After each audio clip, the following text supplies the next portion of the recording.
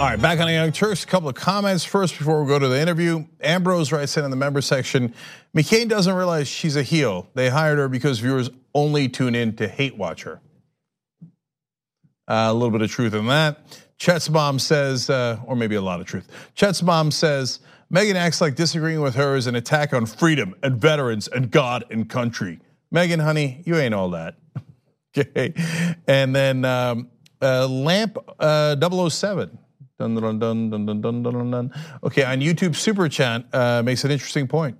I'm 99% sure that Joy Behar watches Kyle Kulinski. I don't know about that, but Joy, I worked with her on Current TV, is a wonderful progressive, and it's great to have her on The View. It's great to have her on TV. She's, I would say, one of like 3 progressives on all of television. So bless her heart. Okay. I have a quick note for you guys. So we've gotten a lot of emails recently to get Pete Buttigieg on the Young Turks. We're working on it, brothers and sisters, and we are going back and forth with their campaign. So that might happen. That'd be great. We discussed it a little bit last night on Old School. If you want to check that out, become a member, tyt.com/join. But if you want to suggest other candidates, great. We'd love to have that. So send your guest suggestions or tweet them to @DanFromTheWeb.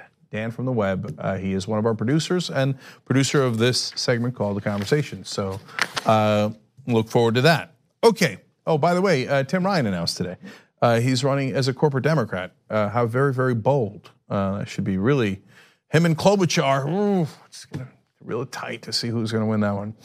Okay, so that brings us to our guest. Not really, but let's go to our guest. Okay. Joining me now is Glenn Greenwald. He's one of the co-founding editors of The Intercept, Pulitzer Prize-winning journalist. Glenn, welcome to the Young Turks. Hey, great to see you, James. How are you? Good to see you, brother. All right. So you and I have some disagreements over Russia and collusion. We're going to air that out. It'll be fun. But first, let's establish what we disagree on, because that is often the most confusing part of these conversations and where I think a lot of people get lost. So first of all, you are not a fan of Donald Trump, correct? Correct. And before I lived in Brazil, I lived in New York. So, and I was actually, as you know, a lawyer, and I was involved in litigation with the Trump Organization. And everyone who lives in New York knows that Donald Trump is a complete scumbag. He's indescribably corrupt. He's only gotten worse over time. And as a human being, I pretty much consider him bereft of any human virtue. So yeah, I think you can say I'm not a fan of him, and that's independent of all the stuff he's done as president that I find toxic and really horrible. Okay, I think that's exceedingly clear. Okay, so we're gonna move on from that. To leave no doubt about that. Yes. Okay. So, do you believe that Donald Trump might have committed crimes such as campaign finance violations? Sure. I don't know whether or not you could make a convincing case that paying off somebody to keep quiet about an affair is a campaign finance violation. Obviously, they convicted Michael Cohen on that because he pled guilty to it. Prosecutors declined to prosecute John Edwards on that. But clearly, the fact that they prosecuted Michael Cohen means that you can at least make a case that if there's money spent to silence somebody to help you win, that counts as campaign spending. And if it's in violation of campaign finance laws, then you've broken the law. So would you be concerned or not concerned if the Democrats pursued him on that charge? Depends what you mean by pursued. If they were to investigate that, I think that would be completely appropriate. I think it would be the height of irony, of all ironies, if the Democrats decided that they wanted to impeach Donald Trump because he covered up or lied about a consensual sexual encounter that he had with someone who wasn't his wife. Given what happened in the Clinton years, it's pretty much exactly what Bill Clinton did. I think most people thought that the impeachment of Clinton over lying about a adulterous affair was completely absurd and destructive. I certainly did. And I would think if it led to impeachment over Stormy Daniels, no, I would not be in favor of that. I don't think it rises to that level. But sure, I think investigating it is a totally appropriate thing for House Oversight Committee members to do. Okay, I would disagree only a little bit about that, because I think that the paying the 135,000, 150,000, a couple of different times that he did it in hush money and having someone else pay it is a more significant crime than, hey, did you sleep with that woman? No, I didn't. Ha, got you. Yes, you did. So I think it's a little apples and oranges, but I hear your point, and it's not perfectly germane to the rest of the conversation. So at least we're both clear on it. So let's move on. So now let's get to the heart of the matter, his dealings with Russia. So I want to be clear, as I have when I talk to Kyle Kulinski, Aaron Mate, and others on this issue. I don't think that the election collusion is the biggest part of this story at all. So I don't agree with the Democrats. What does that mean? Does that mean that you don't think that it's valid and didn't happen, or do you think it means there's just other more important things to talk about?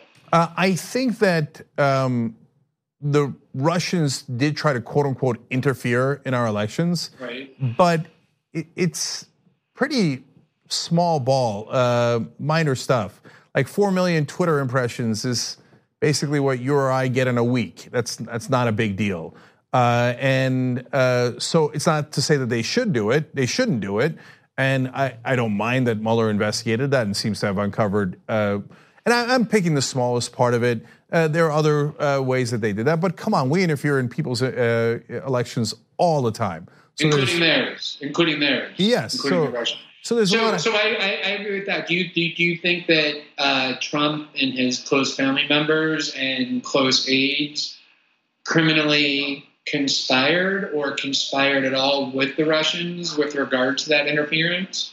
So I think that they would have loved to, but they couldn't. And I have a theory as to why. But in terms of the Trump Tower meeting, for example, so Donald Trump Jr., in response to an email saying Russian government officials would like to give you information about Hillary Clinton, says, I love it. So they go, and Manafort and him and Kushner go to receive that information, and the Russians go, psych, we're not gonna give it to you. Now, I think that goes towards they would have liked to have conspired, the Trump campaign, but on the other hand, it also goes towards they didn't, because the Russians didn't give them that information. So why did the Russians do that? My theory on that is they wanted to have even more compromising information on Donald Trump. And so sending an email saying, we're gonna give you stolen emails. Now, they didn't say stolen in the email to Trump Jr., to be fair, but we're gonna give you information, which is already illegal to take it from a foreign government. And to have them show up at that meeting, get some compromising information on Trump. So to me, the Democrats are overhyping it by saying that shows that there was collusion, but it's also fair to say that they did attempt to do the collusion. Right. So let me just make some points about that. First of all, the reason we know about the communications that led up to the Trump Tower meeting is because Donald Trump Jr., once it was reported, published all of his emails because he believed that there was nothing in them that established any criminal wrongdoing. And Mueller has closed his investigation and didn't indict Trump Jr. or Jared Kushner for anything. Not for the Trump Tower meeting, nor for the hours and hours and hours of testimony that both of them gave, both to Congress and to Mueller, about all of these matters. He didn't indict any of them for perjury or obstruction of justice. He indicted other people. So if you lie to Mueller or to Congress, he was very willing to indict you for that. He indicted Roger Stone, George Papadopoulos, and others just for lying to investigators, Michael Flynn. But he never indicted Trump Jr. or Kushner for any lies about the Trump Tower meeting, or Manafort for that matter, about that. And then the other thing that's always bothered me about the whole Trump Tower focus is that, I don't know, to be completely honest, it doesn't bother me in the slightest if you're running a presidential campaign and somebody calls you up and says, hey, I have some true incriminating information about your opponent. I don't think there's it's reasonable to expect that anyone's going to say, I'm sorry, I'm not willing to meet with you to get it just because you're a foreigner. And in fact, the DNC had people running around Ukraine, working with the Ukrainian government to get dirt on Paul Manafort and Donald Trump, and got dirt on Paul Manafort and Donald Trump. that was really damaging. So the Democrats are working with the Ukrainians. The Trumps were willing to accept dirt about Hillary from the Russians. I honestly think that any campaign, if you call them up and say, I have super incriminating dirt, would say, I'll meet you, just like any reporter would do that as well. Yeah. So there's a couple of things I disagree with there, but I still think these are minor disagreements. Okay, so, yeah. Yeah, so look, first of all, but Jen, can I just ask you before we move on to the bigger things, which I think you think is the financial ties, just in terms of what your positioning has been on this the whole time? Can I just state my small disagreements real quick? I think that Donald Trump Jr. published those emails because they already had them. So he's like, oh yeah, sure, here they are. But remember, I said that I didn't think that was collusion. I'll go even further. Roger Stone goes to WikiLeaks to try to get the information. If they'd already colluded with the Russians, why would he have needed to go to WikiLeaks to get the information? No, that point's critical. No, at that point, this is the reason why I find that. I'm so glad you said that, because to me, this has been what's sort of been driving me crazy in this whole story is, and Mike Isikoff actually made that point on MSNBC to his great credit. He hasn't been back on since, but hopefully he will be. But at the moment that Mueller filed that indictment of Roger Stone, in which Mueller himself said, as recently as 3 weeks or 4 weeks before WikiLeaks published those emails, people in the Trump campaign were calling him saying, hey, try and find out what WikiLeaks has on Hillary, because Julian was running around saying, I have dirt on Hillary. That right there should have made everybody in the media, in the punditry class say, wait a minute. If Trump people didn't know what WikiLeaks had all the way into August and September and needed Roger Stone to do everything he could to try and find out, clearly the kind of conspiracy that the Steele dossier laid out, the maximalist, year-long relationship between Trump campaign and Russia to disseminate this information, by Mueller's own reckoning, was false. As you just said, why would they need Roger Stone to find out if they were in bed with the Russians over the election? And so, Glenn, I said that on day one on Roger Stone, and I despise Roger Stone. I'm not sure there's anybody in the country I dislike more than Roger Stone. But Alex Jones?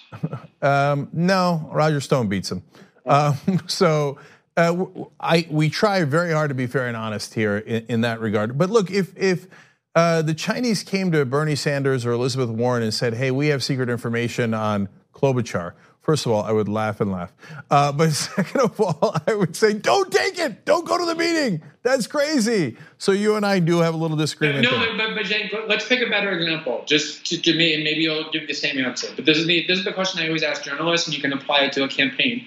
Let's say that in the lead up to the 2020 election, in like June of 2020, some country that really hates Trump and doesn't want him to win, like Palestine or Ukraine or Venezuela or whoever, has hackers hack into the Trump Tower, into the Trump organization or Trump's accountant, and gets his tax returns and a ton of documents, and they give it to a campaign, the DNC, and they say, this information proves once and for all that Trump is a bigger criminal than anyone even knows, and it will sink his campaign. And we want to give you these documents. Do you, as a journalist, take those documents and report on them? Do you think the DNC should take those and report on them? Or do you think the posture should be, I'm sorry, you're a foreign country trying to interfere in our elections, and I don't want this evidence that you hacked that shows that Donald Trump is a bigger criminal than anybody knows, because I don't think you should be interfering in our election. Yeah, so that's a good question, and I have a very clear answer to that. So if you're a journalist or you're WikiLeaks, and I would put that in the same category, of course you take that information. If you're the DNC or the Sanders campaign, do not take that information. It's very simple. Direct them to NewYorkTimes.com, direct them to The Intercept, to the Young Turks. But don't take the information yourself, because that's breaking the law. And you don't need to. They should just go to journalists to break that information. So I don't think that WikiLeaks did anything wrong, even if the emails were stolen. So everybody else ran with them too. So I'm not in the Maddow camp. I'm not in the DNC camp. Right. But in terms of the election, again, to me it's more small bore stuff. But no, I think that I was concerned about parts of the election. So for example, the server in Pennsylvania, I have no idea if Mueller looked into that or not. Nobody has any idea if he looked into it. If he didn't, I'll be disappointed. If he did and said, oh no, that's nonsense, that server had the Alpha Bank from Russia kept pinging Trump's server in Pennsylvania, and so did the DeVos family. And he looked into it and he found out that it was nothing. I'd be dramatically surprised, but I would accept that. But we have no idea if he did or did not look into it. Right. We're not going to know exactly what he looked into until we see the report, which we are going to see at least some version of. Mueller is working with Barr on the redactions. I think, and I would hope, that the full unredacted version goes to some small portion of Congress that usually handles very sensitive classified information like the Gang of Eight or whatever. I don't think anybody thinks the unredacted Mueller report should be released to the public. It probably has names in it of Russians who work with the CIA, and it probably describes how the U.S. found out what Russian hackers were doing that we wouldn't, if you were the U.S. government, want the Russians to know about. So I don't think anyone thinks the full unredacted Mueller report should be public without redactions. And I think but there are people, I think, in Congress that need to see the full unredacted report. But it would be shocking, Jane, if somebody like Bob Mueller, after 22 months, having unlimited resources at his disposal, very aggressive prosecutors, didn't hunt down every conceivable lead. I know people so ancillary to this investigation who got subpoenaed by Robert Mueller, who got questioned by Robert Mueller, because Mueller knew that one day it's going to be public what he looked at. And if he didn't look at things like that server, people like you and everybody else were going to say this investigation was a fraud and a sham, and Mueller's legacy and reputation built up over a lifetime would be destroyed. So I'd be shocked if he didn't hunt down every even frivolous lead just in order so that nobody can say there's stuff you didn't look at. So I really disagree, and that might go to the heart of our different points of view on this story. So the main thing that I'm worried Mueller did not look into, and the main thing that I'm concerned shows Trump's ties with the Russians, is his decades-long financial dealings with the Russians, which I would be shocked if it weren't criminal in nature for the reasons that are very, very public, okay? So, but would I be surprised if Mueller didn't look into it? No, I was worried. I said on the program more than a month before the Barr summary came out, brace for impact. I don't think he looked at his business ties. Why? Because he was given a narrow mandate. Only look at the election. Now, I think that that's a foolhardy way to go, because my thesis is if Trump is helping the Russians, it's because they have compromising information on him. If you want to know what the compromising information is, that's not during the election, that's before the election. So you should definitely look into that. But if he didn't, then this is deeply problematic. So, Glenn, you understand what I'm saying by that? So I don't think what you're saying is true in the sense that if you look at the Rod Rosenstein letter, which I was just about to pull up, maybe someone can do that. I don't think the mandate is anywhere near as narrow as you just described it as being. The mandate asked Mueller to examine links between the Trump campaign and the Russian government, as well as any attempt to collaborate or conspire in connection with possible interference in the election. And then can I get let's see if we can agree on this. If Mueller did not look into his financial ties, then would you agree that does not exonerate Donald Trump on whether he has had any illicit dealings with the Russians? Right. I mean, obviously, things that Mueller did not investigate Trump for are things by definition that the Mueller report and investigation cannot clear Donald Trump on, right? That's just by definition true. Of course, I would agree with you on that. Okay. And by the way, I'll agree in reverse. If Mueller looked at it and he said, "Look, I had a team of guys who are experts on money laundering, looking at Trump's ties with the Russians." I mean, his sons keep saying we get all our money from the Russians. They give it to us because they really like golf. Insane stuff like that. 63 different Russian billionaires put money into Trump properties, but we looked into it, and it turns out it's totally kosher, and it was all a coincidence. Okay, well then they looked into it. I obviously, I watch your show a fair amount. I see segments of it all the time. I haven't watched every show, so I don't want to make any definitive statements. I I think, by the way, that you deserve a huge amount of credit, and I just want to say this, for, unlike most media outlets, having people on your network who radically disagree with you, Kyle Polinsky and Jimmy Dore, and for some time Michael Tracy. I don't know how often they were on your show, this show, but they were certainly part of your network, and a lot of media outlets like MSNBC just refuse to put people on who disagree with them, which is really unhealthy. And I think you deserve a huge amount of credit. That's what a healthy media outlet does, is it airs different opinions so the audience can make decisions. But I just want to ask you, about your positioning. So there's a couple of things that I've seen you said that I'm not entirely clear about in terms of what you're describing now as your position. So in March of 2017, you said Trump may not last 6 months because of his dealings with Russia. In May of 2017, you said that there's a group of people, you only named Michael Tracy, you might have met me, I don't know, you might have met others, who you said have blinders on, and you said when Trump is finally marched out of the White House in handcuffs, then they'll see the truth. And then in August of 2018, you wrote in capital letters on Twitter, there is collusion, it's not a witch hunt. So was all of that referring not to collusion with the Russians about the election, but these financial issues that you're talking about? Largely, yes. So let me be clear about one thing that I'm clearly wrong about, which is the timing. I thought he'd get caught much quicker, and for the same reasons that you outlined earlier. I thought Mueller's a professional. He's had plenty of time. I would notice that he hired a money laundering expert, and I thought, oh, there we go, ladies and gentlemen, right? But it turns out he likely was using that for the Manafort case more than on Trump. So totally wrong on the timing. I think I lost a bet to Anna, my co-host, on that. So in terms of the collusion, yeah, I'm shocked that you guys can't see the most obvious brazen money laundering in American history right in front of your eyes, if that's the case. But that's why I want to get you guys on the show and talk about it. And when I talked to Kyle well over a year ago, he said, no, that might be the case.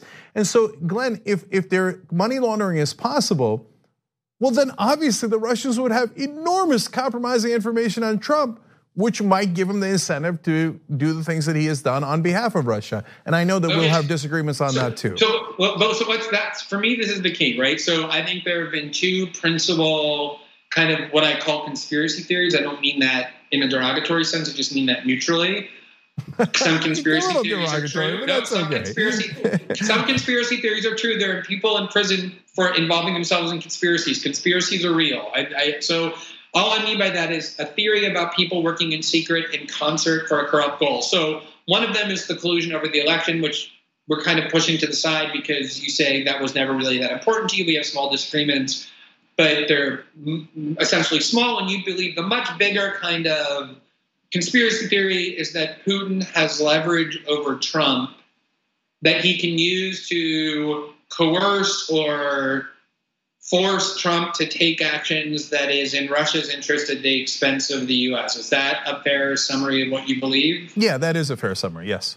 Okay, so let me just address that and just lay out my view on that and then hear what you have to say on that. So first of all, you referred earlier to the Manafort prosecution that the Mueller team oversaw, and that had nothing to do, by the judge's own reckoning, with interference by the Russians in the election. That was completely unrelated. They investigated deeply Mueller's pre-2016 money laundering, failures to file lobbyist forms, all kinds of crimes that he was ultimately convicted for that had nothing to do with the original collusion theory, which I think strongly suggests that if Mueller was looking into Manafort's finances, there's certainly good reason to think he was looking into Trump's. But we're not going to know until the Mueller report is out whether he did. But this is the thing that is bothering me the most about this entire thing, this idea that that Putin has leverage over Trump. If you look at the behavior of Trump since he's been in office, contrary to the prevailing wisdom and what this theory necessarily posits, the reality is that the Trump administration generally and Trump himself have repeatedly taken very belligerent and harmful actions, not to ancillary Russian interests, but to vital Russian interests.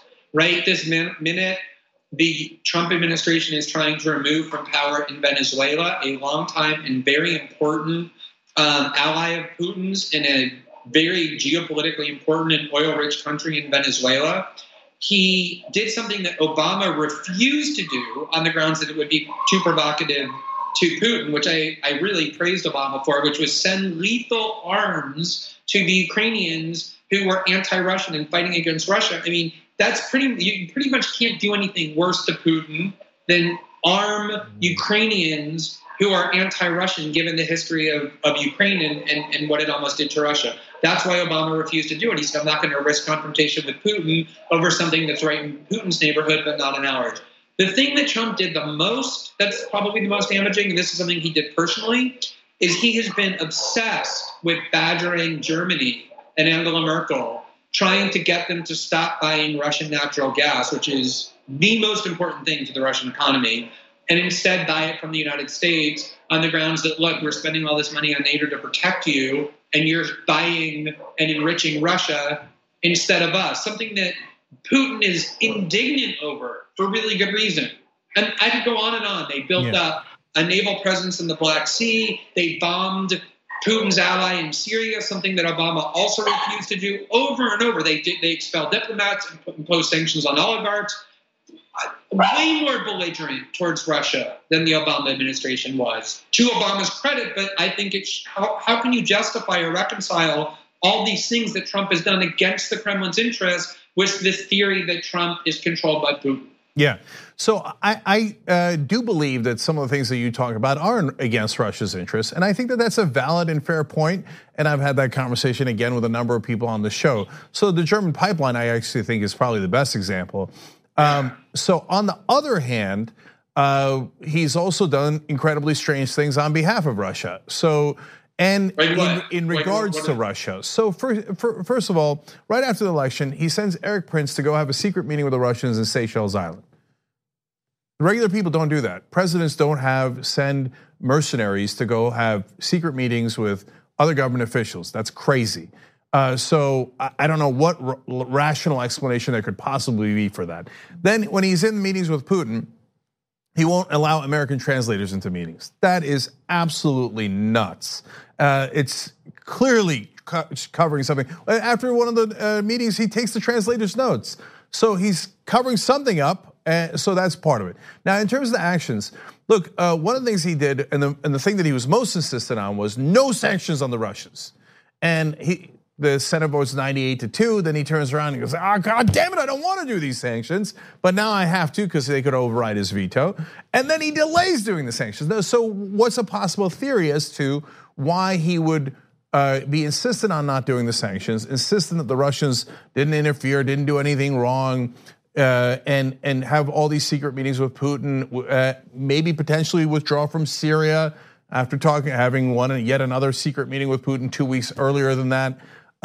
So one theory is, the Russians have compromising information on him, and from time to time, Putin will tell him, do this, and he'll do it.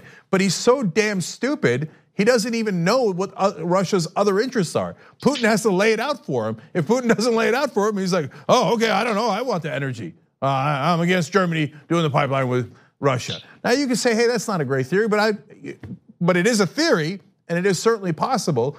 And I don't know of any theory, but you're on the show, so you tell me, of why Trump would desperately try to keep all these meetings with the Russians secret. Okay.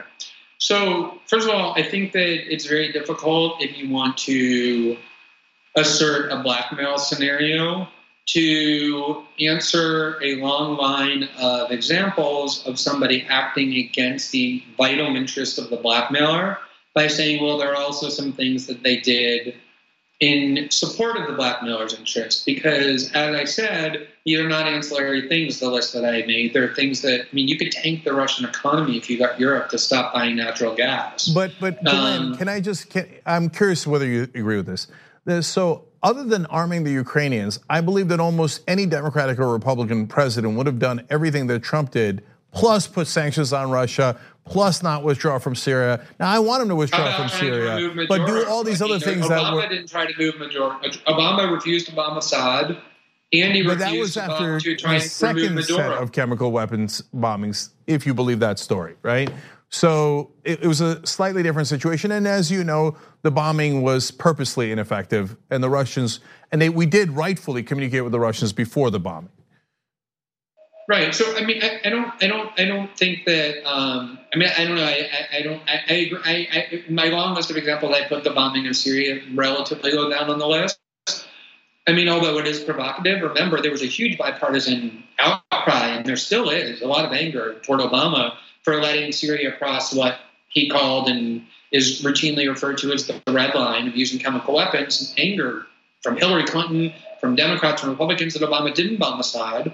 And Trump did, albeit in a limited way. But I think removing Maduro from power in Venezuela right this minute is another major example of, and they're really, that's not a joke, they're really trying to destabilize that regime that's very important to Russia and has been for a long time. And I think, again, arming Ukraine that is not a joke. That would be like if there was an insurrection against the United States government in Mexico and Russia started sending anti-tank weapons to Mexico, you would say that's an act of war. The idea that the Kremlin could be simultaneously blackmailed by U.S. leaders while they're sending arms to Mexico is something that nobody would accept, and yet Trump did that in Ukraine right on Russia's doorstep of the greatest geostrategic value. So, Glenn, you say what could be more important than that? I don't think the actions are consistent with that theory. So you say what could be more important than that? There's always one thing that is more important to people who are corrupt: the money. So the sanctions directly affect the money of the oligarchs and Putin. So that is their number one concern by a landslide. Oh, the Ukrainians have arms. Yeah, I'm not totally dismissing it. I hear what you're saying. It's an act of aggression. Obama didn't do it, etc. On the other hand, it's not like the Russians are going to lose to the Ukrainians, but their bank accounts they care about a lot more than they care about any geopolitical Russian interests.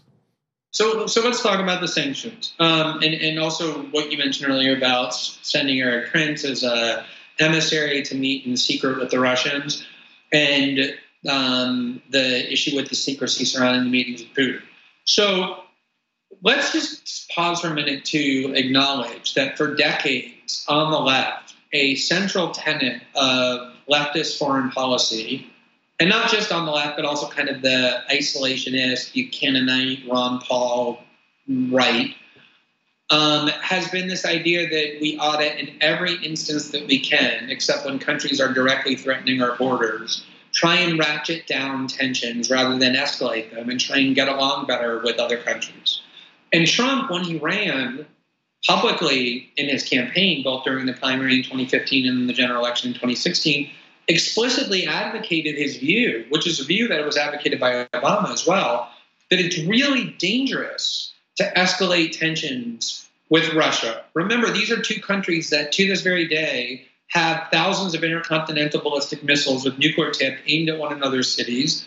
When the Bulletin of Atomic Scientists raised its doomsday clock to 2 minutes before midnight, one of the worst statuses for the human apocalypse since 1953, it listed, besides climate change, the threat of nuclear war between the US and Russia as the reason for that. Trump said, why do we consider Russia our enemy? We don't have a lot of adversarial items with Russia. We should be working, for example, in Syria against al-Qaeda and ISIS and not be trying to remove Assad, which was Obama's position as well. He tried to forge a partnership to bomb what they both regard as terrorist positions in Syria. Trump said, I think that we can work together against Islamic radicalism generally. Obama worked with the Kremlin in order to do the Iran deal. The Russians were critical to doing the Iran deal. So this idea of, this has been a left-wing view for a long time, is sanctions are really devastating. They impose a lot of suffering on the population. They're legally an act of war. So if you are somebody who, like Trump, is saying we should make friendlier relationships with the Russians, that would be in U.S. interest to do that. And it wasn't clandestine. He said it out in the open over and over. It was a part of his foreign policy.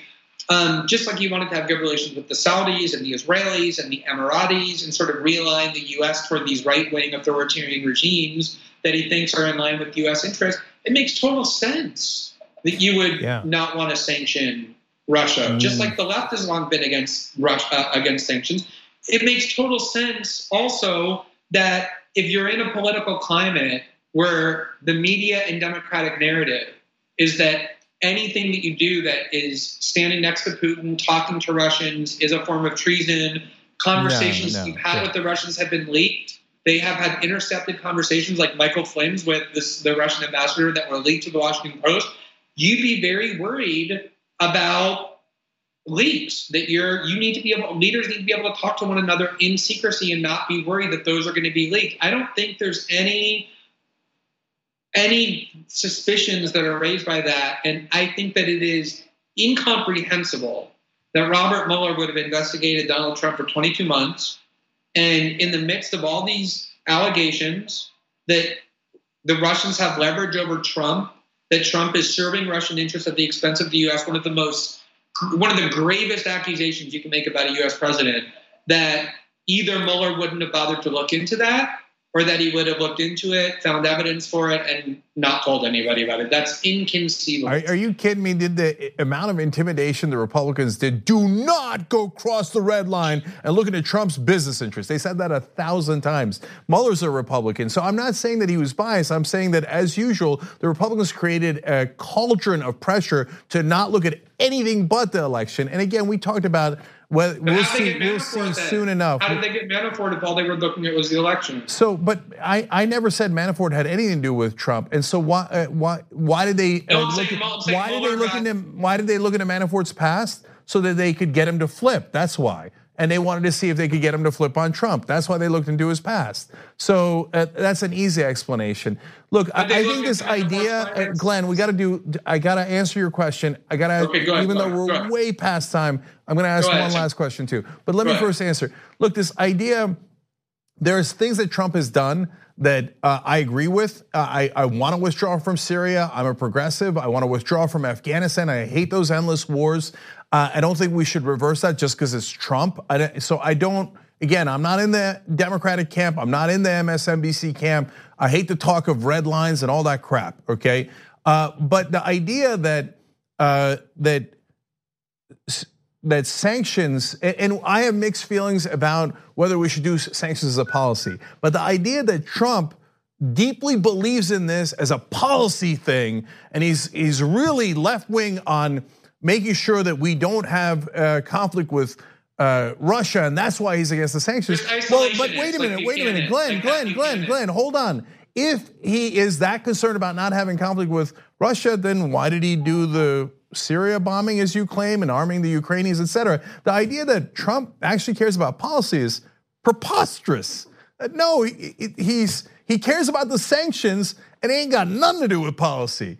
Because that's where the money is. That's where the money is. That's why it's the number one concern of the oligarchs and of Putin, and hence the number one thing that Trump wanted to do for the Russians. That's my theory. Your theory is clear. But the last question I wanted to ask, Glenn, is you said, look, the Mueller report must exonerate Trump. If I'm characterizing it right, again, that's why you're here. Otherwise, Mueller would object. Well, it turns out now Mueller's team did object to Barr's summary of it. So you're not claiming, like Trump, that this is a total exoneration of him, right? Well, so no. I mean, so these reports are very difficult to discern and to analyze because not only are they anonymous, we don't know how many people are objecting, we don't know who they are they FBI agents, are they Mueller investigators? But one thing we do know for sure, because every media outlet has now said it explicitly, is that the people who are objecting to Barr's letter are not objecting to the section where he said that Mueller found no evidence to establish conspiracy between Russia and Trump over the election. What they're objecting to is they feel that Barr left out things on the question of obstruction of justice, on whether or not Trump tried to derail or cover up or prevent Mueller from finding the truth. Barr said in his letter that Mueller said there's facts on both sides. You can look at it and say there was obstruction, or you can look at it and say it's just presidential prerogatives to fire the FBI director, to direct the Justice Department what to look at, and then therefore he couldn't reach a conclusion. So we don't know much about what these objectors are complaining about. We don't know specifically what they think should have been included in the letter or what they're complaining was left out. It's very vague. But we know for sure they don't have any problem with what Barr said about the collusion part. They only are objecting to the part where he said that Mueller reached no conclusion on obstruction. And of course, Mueller didn't exonerate Trump on the obstruction question. He explicitly said, I'm not making a finding one way or the other on that question. Presumably, that's something that Congress will have to decide. Right. And that's why it would fit into my theory. Doesn't mean my theory is right. And we're all hopefully going to see most of the reports soon. That why would he do obstruction if he didn't do the collusion during the election? Well, he would do obstruction because he was worried Mueller was going to look. Hold on. It happens all the time. People lie. Like, why did Bill Clinton lie about having sex with Monica Lewinsky, even though there was no underlying crime? People lie all the time to cover up things that are politically embarrassing but that aren't criminal. Yeah, so that's certainly possible. And the other possibility is that he tried to obstruct the investigation because he thought Mueller was going to look into his financial ties with Russia, and he would have been toast. And we're going to find out soon if Mueller did or did not look into his business ties. And if he didn't, it exonerates Trump of absolutely nothing. No, of course not. Of course not. But we should. But I just, the last thing I do want to say on that is, and I think we probably would agree on this.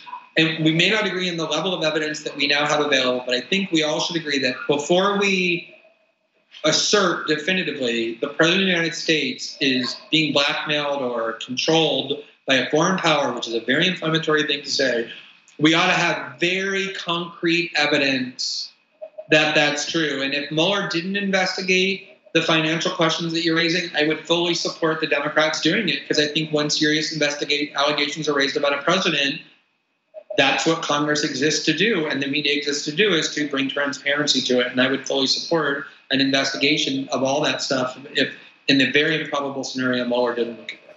Great, perfect, and we do agree on that. And so, that's why I think that there's a lot of shouting back and forth, and I'm guilty of the shouting as well. I don't mean in this conversation, but over the internet, right? And a lot of misunderstanding. That's why that I wanted to get folks on, such as yourself, so that at least our positions are clear. And I think that we've gone a long way towards doing that. So I really appreciate you coming on, Glenn. Hey, Jane, thank you so much for having me. I really enjoyed talking to you. No problem, always. All right. Thank you, Glenn. Okay. All right, of course, you can check out more of Glenn's work at theintercept.com. Now, we're gonna take a quick break. What was supposed to be the last half hour, but a little bit less of that of the show will be, of course, for members only, as always. Brett's gonna come in with a fun video, and then we're gonna make fun of George Bush, just for old time's sake. TYT.com/join to become a member and get that last half hour. We'll be right back.